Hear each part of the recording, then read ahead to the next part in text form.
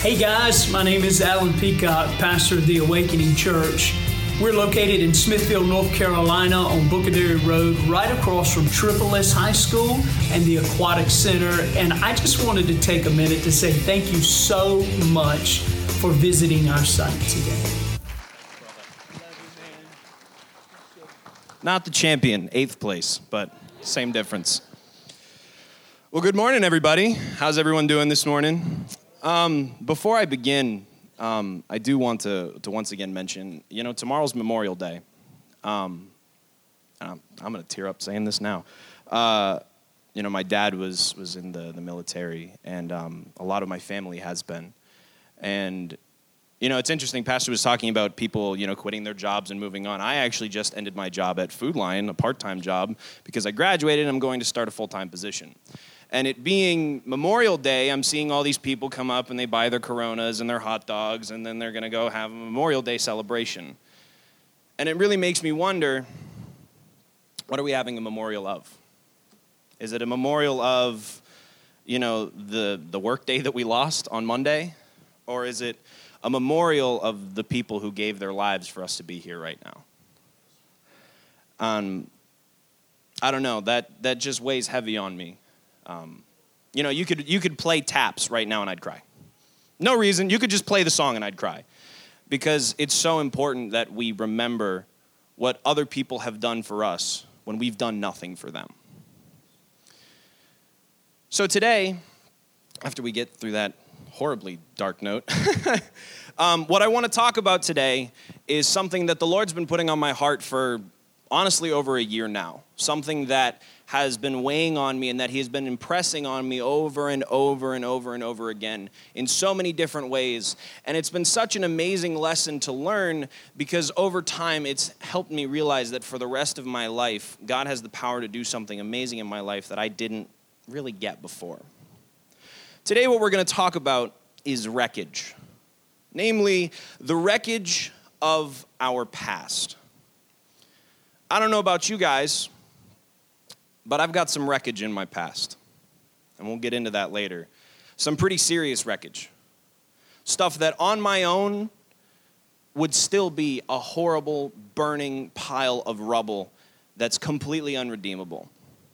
All of us are human, and we've fallen short of the glory of God. It says that in Romans. And oftentimes, our choices can leave us with nothing but wreckage. The thing is, though, God has other plans. It says in Jeremiah 29:11, and we all know this verse, and it's funny, I told my mom I was going to use this verse, and she goes, well, sometimes people misuse that verse about plans to prosper us, and she doesn't sound like that, but Jeremiah 29:11 goes, for I know the plans I have for you, declares the Lord, plans to prosper you and not to harm you, plans to give you a hope and a future.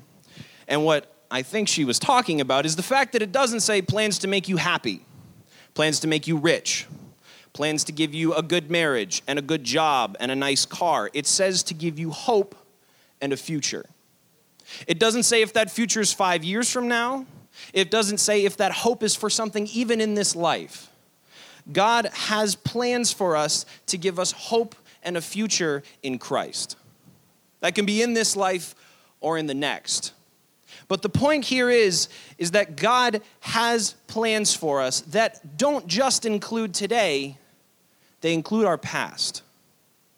And God has plans to use the wreckage of our past to become our greatest strengths, if we're willing to let him.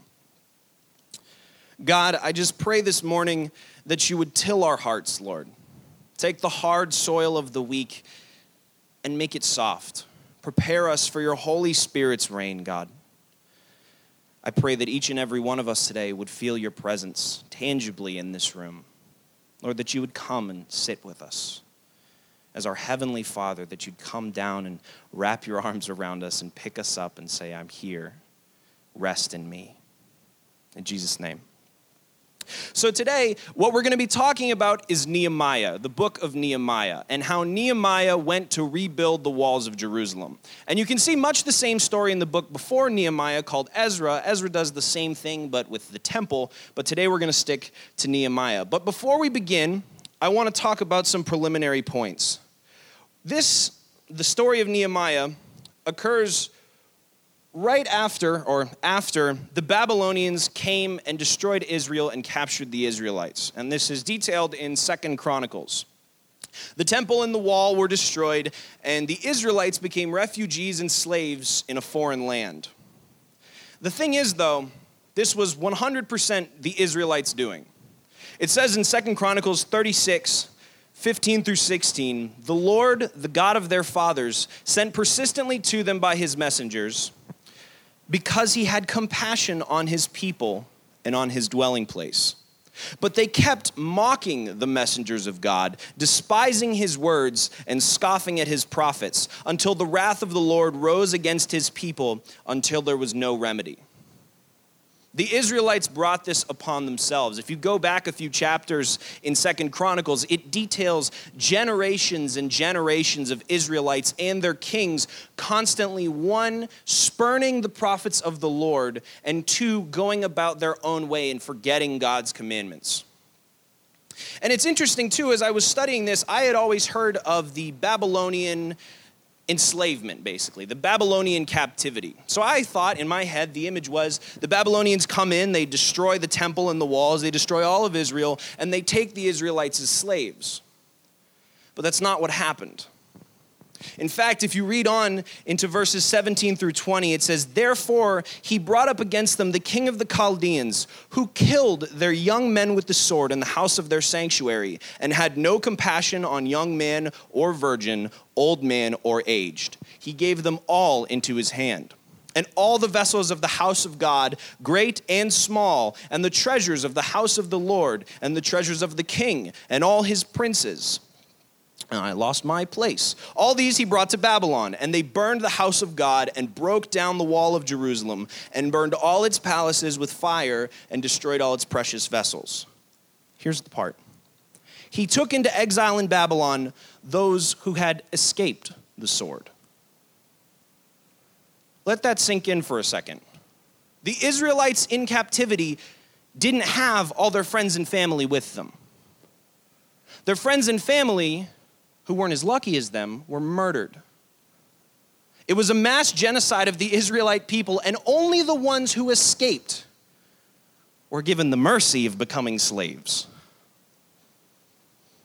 We see that the Israelites have some pretty significant wreckage in their past, both literally in the wreckage of their city and metaphorically in the wreckage of their people. And I know for me, when I do something wrong, if I'm the only one affected, yeah, it hurts, but it's a little more bearable. When I do something wrong and it affects those around me, that's when it hurts. And how do you think the Israelites felt waking up every day in slavery, knowing that their actions are the reasons that they're now a widow, an orphan, an only child? Pretty significant wreckage, if you ask me. But see, the cool thing is, we now move on to Nehemiah. And in Nehemiah, we see the story of a man who decided that the wreckage of his past would not stay wreckage forever. So we're going to start off in Nehemiah chapter 1, and I'm going to read all of Nehemiah chapter 1. It's a lot, I know. But bear with me, we'll deconstruct it. We're not going to do that with the whole book, but I do want to read this first chapter because every single line is important to what we're going to talk about today. You could call this first section building the foundation being the most important part of any work. So, buckle up, here we go. Chapter 1 of Nehemiah. The words of Nehemiah, the son of Hachaliah. Now it happened in the month of Kislev, in the 20th year, as I was in Susa, the citadel, that Hanani, one of my brothers, came with certain men from Judah.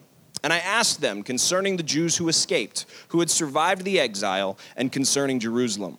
And they said to me, the remnant there in the province who had survived the exile is in great trouble and shame. The wall of Jerusalem is broken down, and its gates are destroyed by fire.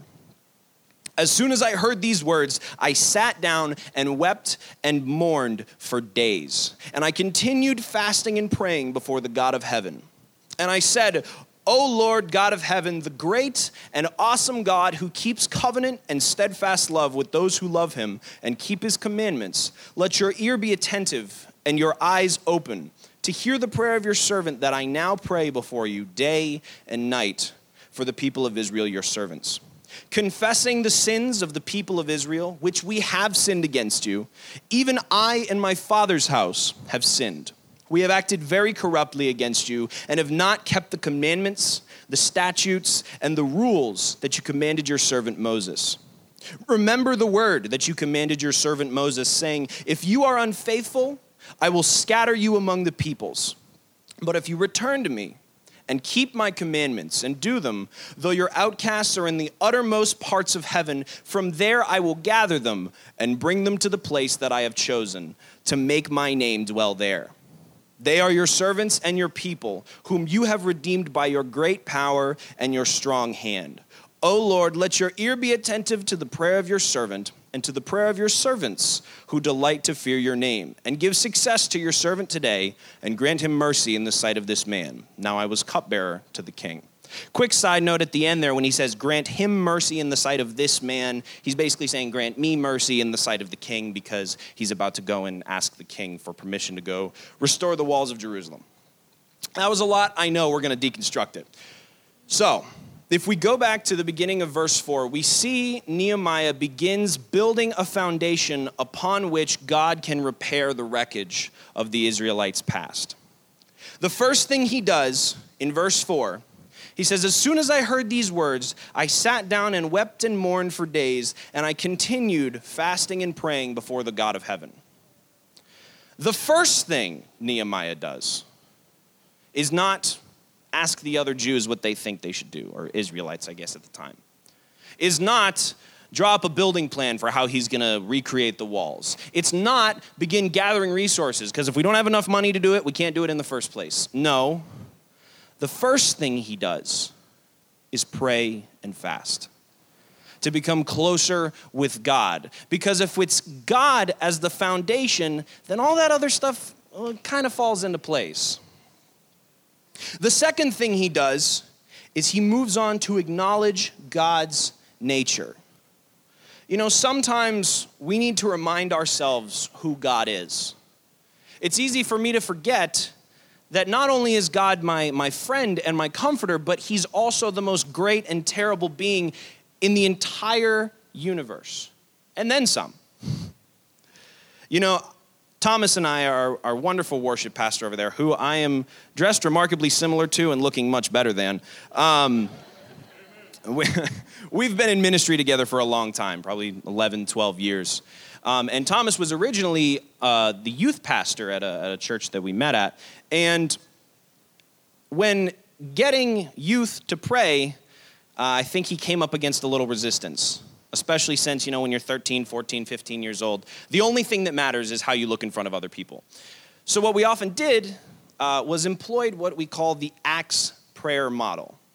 And it's 4 letters, ACTS, adoration, confession, thanksgiving, and supplication. And that's a good way to structure your prayers. And if you look at the Lord's Prayer, when they ask Jesus, how should we pray, he roughly follows that model. The thing I want to point out from that, though, is we begin with adoration. We don't begin with confession. We don't begin by thanking him for what he's done. We don't even begin by asking for stuff. Imagine that. We begin by adoring the Lord for how wonderful and awesome he is. Nehemiah says, O Lord God of heaven, the great and awesome God who keeps covenant and steadfast love with those who love him and keep his commandments. He begins in exaltation. If you're writing anything down, here's one for you to write down. We cannot come in expectation of God's actions without also coming in exaltation of his nature. Let me say that again for you. We can't come in expectation of God's actions without also coming in exaltation of his nature. God is the most perfect and holy being, and he is surrounded by perfect, holy beings that are praising him day and night, saying, holy, holy, holy is the Lord God Almighty, who was and is to come. Don't you think we could maybe emulate that just a little bit? Instead of saying, hi, God, so what I need you to do today is I need a new job, I need more money, I need a new car, and also help my dog not be sick. It's probably a little safer to say, God, you're awesome. And you're pretty cool. And you've done so much for me. And only you could do that. You know, it also probably doesn't hurt to tell him. I'm sure he doesn't mind it, hearing how awesome he is, because he deserves it. The next thing that Nehemiah does is he asks for the Lord to hear him. You know, as I was studying this concept of asking the Lord to listen was a little foreign to me. I'm so used to just coming before God, and there is something to be said for Jesus as our intercessor, and therefore we're always in communion with God. But just as much as God is my close friend, he is still the King of Kings and Lord of Lords. And Nehemiah is coming with a pretty big request here. He wants to save the future of his people. And instead of saying, God, I need your help to do this, he first says, God, lend me your ear. Listen, Lord, please, I beg you. Humbling ourselves before the Lord can never go wrong. We have to come in exaltation if we wish to come in expectation. The next thing that we see is that it says he prays day and night. This is the back half of verse 6. He says that I now pray before you day and night for the people of Israel, your servants. God respects commitment. You know, Jesus says to us in the New Testament, you should be perfect as I am perfect. Obviously, we're humans, that's not possible. But what Jesus does in saying that is he sets a standard so high that no human being can get to a point and say, I'm done. You always have to be working harder and harder and harder to become more Christ-like. Because God respects commitment. Anyone who knows me well enough knows I love cooking, and so I had to throw a cooking analogy in here today. So bear with me. God isn't a pork chop you throw in the crock pot. He's a beautiful steak you cook in a cast iron skillet. It's not sacrilegious, I promise. God isn't a pork chop you throw in a crock pot one time with some spices and a can of cream of celery soup, turn it on and leave it for 8 hours. I can't pray now, Lord, help me speak to my neighbor. All right, that one's done. Maybe from 2 years from now, it'll be done. 2 years from now, I'm still cooking on that one. Still hasn't come to pass. I prayed it that one time. It's working. No, God is a beautifully cooked steak in a cast iron skillet, which I will fight any of you is the correct way to cook steak, not on the grill. The way you cook steak in a cast iron skillet is you take your skillet, you oil it, you put the steak in, and you put butter and spices and things like that. And then repeatedly, you baste the steak in the butter over and over and over and over and over. So that as you do this repeatedly, the flavor of the steak starts to enhance. Then you flip it and you do it on the other side. You can't leave that steak alone for 10 seconds. You have to constantly be tending to it. And if you tend to it enough, at the end, you'll have the best steak you've ever eaten, guaranteed. God's much the same way. Nehemiah prays day and night without ceasing, constantly beseeching the Lord, praying to the Lord, humbling himself before the Lord, because God respects those who are like him. And God, being the most perfect and steadfast being, never changes, and thus is the single most committed being in all of existence. I want to sit down after that. I don't know if that was a good analogy to you guys, but I love that analogy. I love cooking, but I will fight you if you say grilling steak is better. It's not. Okay, moving on to verse 7, the back half of verse 6, I guess. Nehemiah then confesses his sins. At the end of all of that, now he confesses his sins. He says, we have acted very corruptly against you and have not kept the commandments, the statutes, and the rules that you commanded your servant Moses. One thing I want to point out here is he doesn't say, Lord, forgive me for my sins. Okay. He points out the specific things that him and the Israelites have done against the Lord. If we simply say a blanket statement of, Lord, forgive me for my sins this week, what does it say to the Lord? Does it say to him, yeah, those things were bad, but they're not worth mentioning each one? Or do we treat our sins like each one is a lash on Jesus' back? Each one is a nail in his hands. You know, the Bible says that the sins are equal, and although it's human nature to think, yeah, killing someone's worse than, I don't know, eating too much pizza, which I'm super guilty of that one, we have to confess specifically. Because one, it humbles ourselves, it acknowledges our wrongdoing rather than just acknowledging our nature. Saying, Lord, forgive me for my sins is like saying, Lord, forgive me for being a human. But saying, Lord, forgive me for being disrespectful to my coworkers today. Forgive me for using your name in vain. That's no longer asking for forgiveness for being a guy. That's asking for forgiveness for being Sam, which God respects infinitely more. The rest of chapter 1 is Nehemiah basically quoting God's promises, which, in fact, believe it or not, is normally a pretty smart way to go with God. He made a lot of promises to us, and he's such a cool dude. He always keeps them.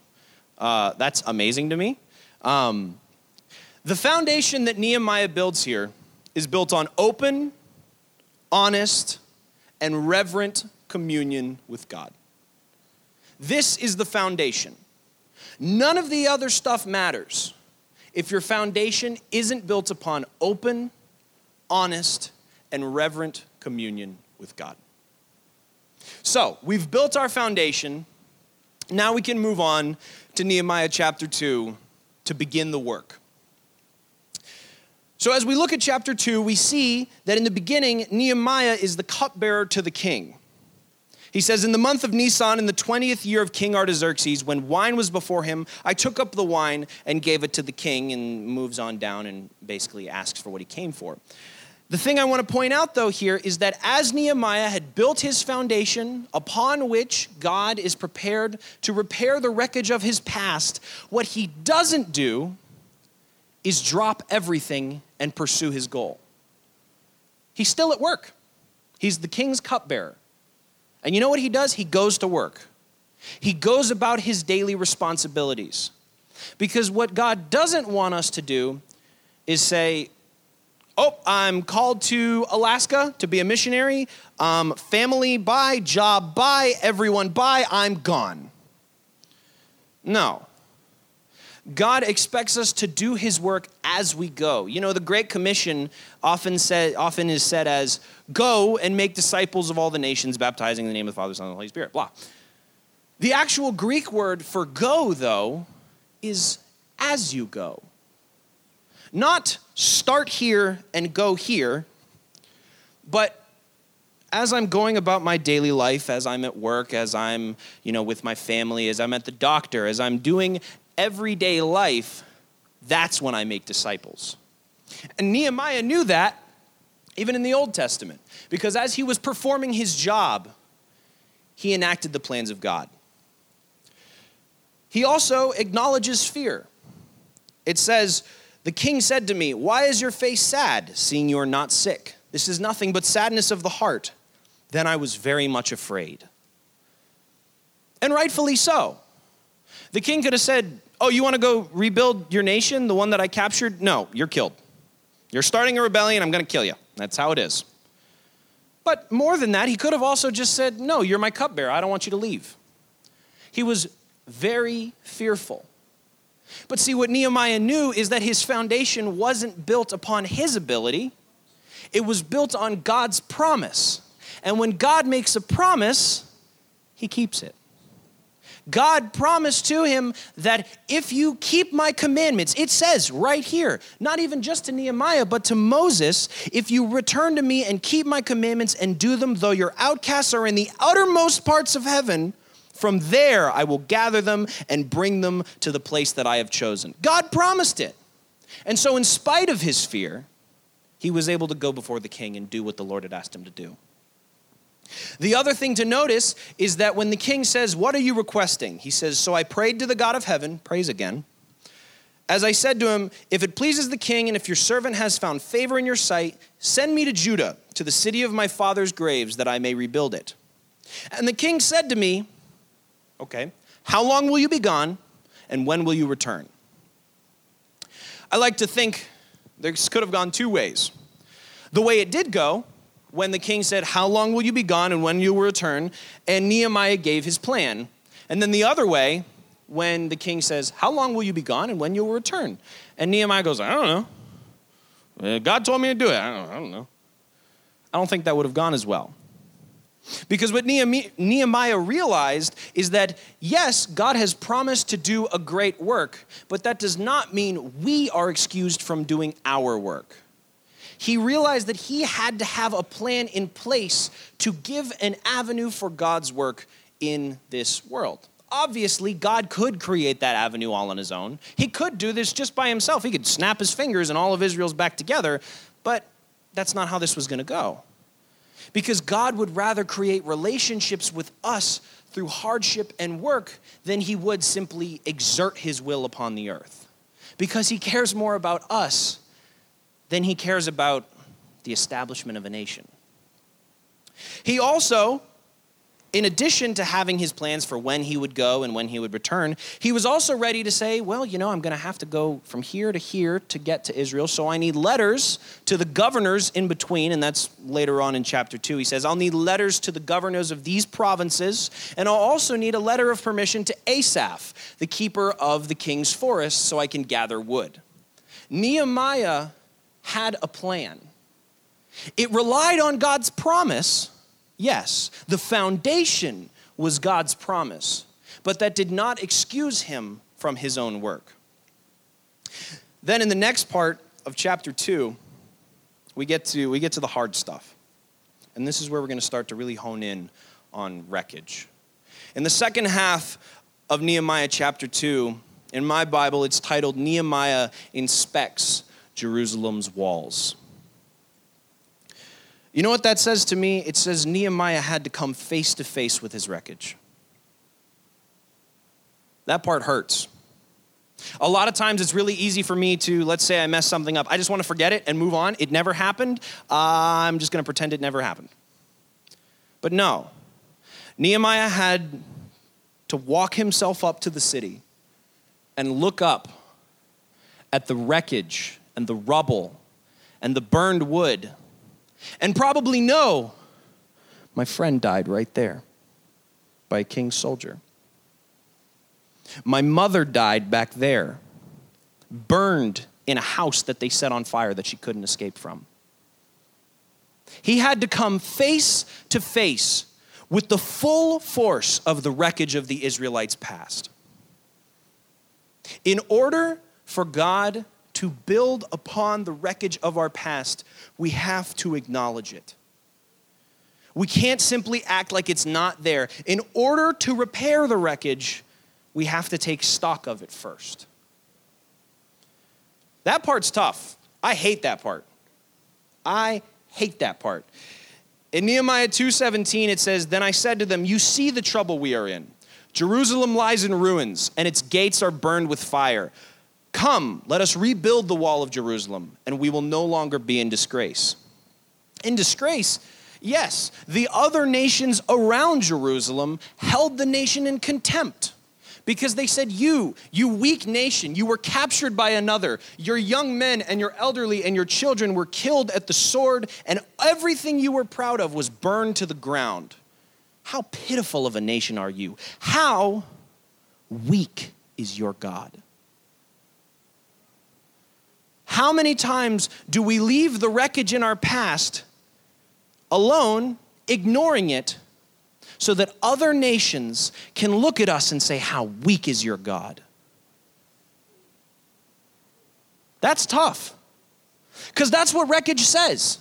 If we are truly living a life ruled by God and we have wreckage in our past, then it says that my God can't fix that. But he can. And he will. And that's what we're going to see in chapters 4 and 6.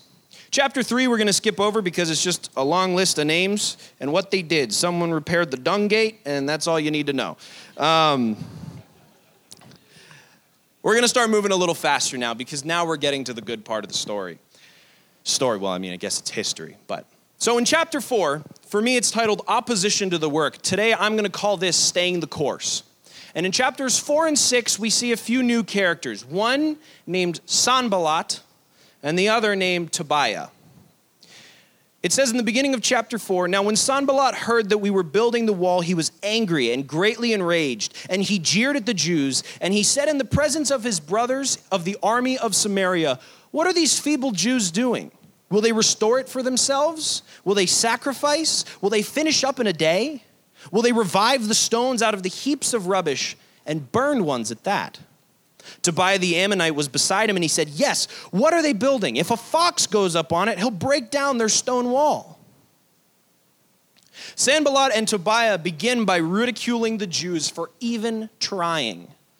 And it makes sense, because to them, the God of Israel was weak and allowed his people to be destroyed.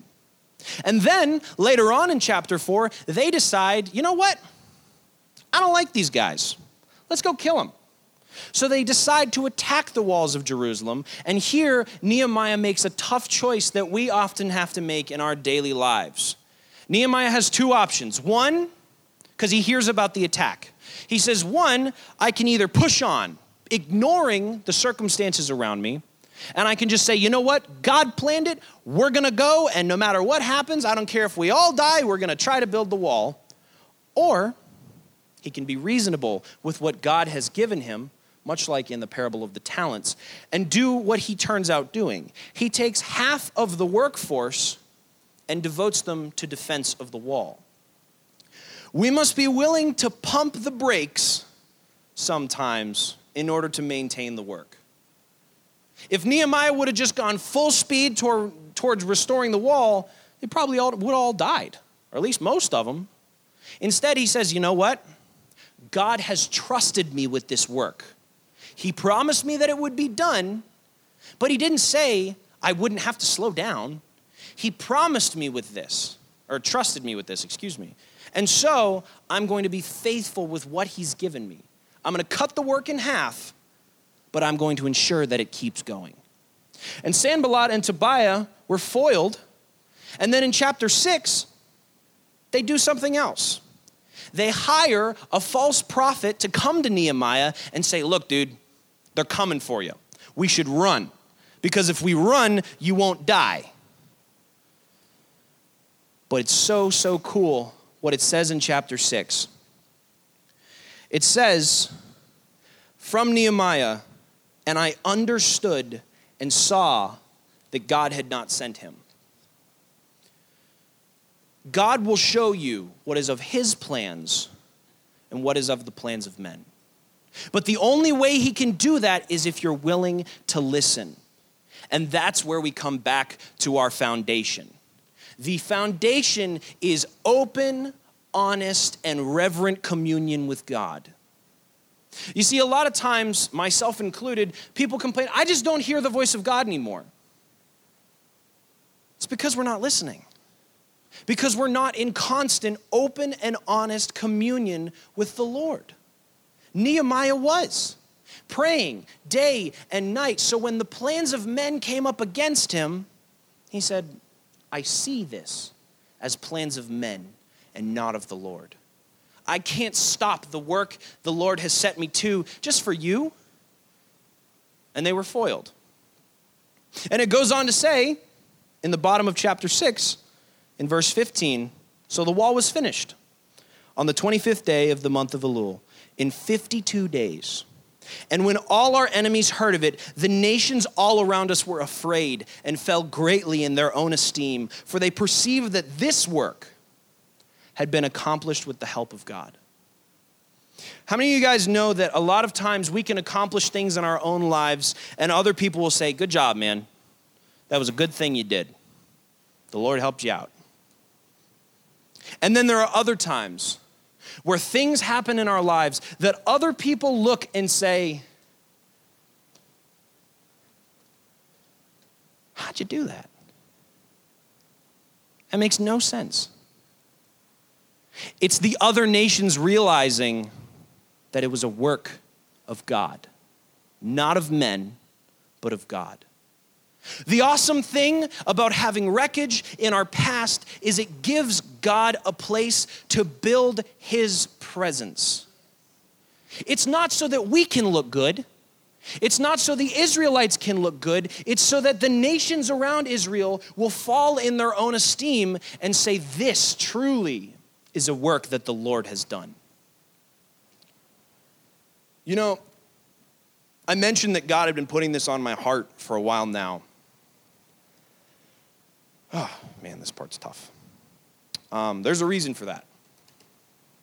A little over a year ago, I'm sure some of you guys remember, I disappeared.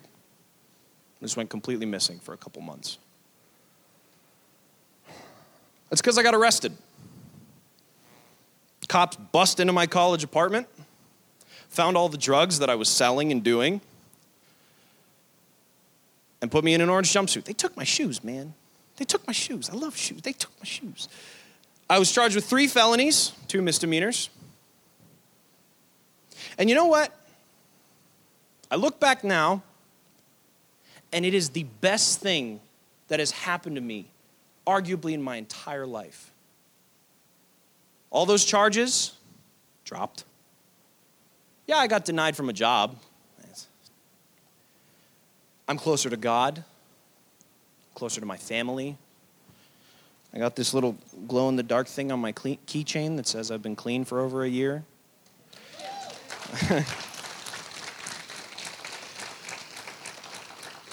But more importantly, other people looking at my life would say, dude, what the heck happened? 3 felonies, 2 misdemeanors, kicked out of college, kicked out of your job. Sam can't fix that wreckage. Come on, Thomas. I can't fix that. I'm incapable of it. Because you know what? I'm the one who caused it. But I know somebody who can and did. Because the moment I found myself on a really uncomfortable cot, laying on a pillow of towels above my cellmate named Buggy, I realized there's one person who can repair my wreckage. Good. One person. And he's still the only person who can. He's the only reason I'm here. He's the only reason I have such a good relationship with my family. He's the only reason I'm back in this church. Because the foundation isn't me. The foundation isn't my actions or my thoughts. It's God's promise.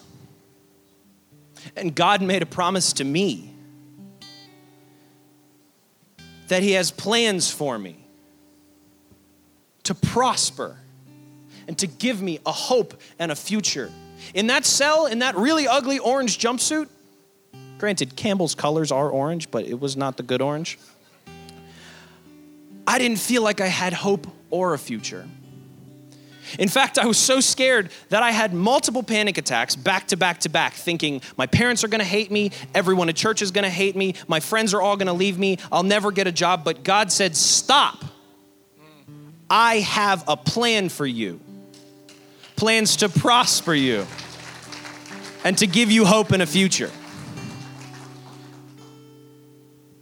We're all human. And human nature is to cause wreckage.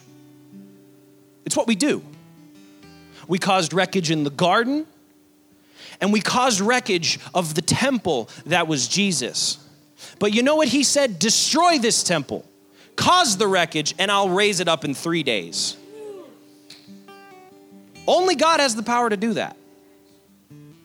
Not me, not you, hate to break it to you, but God.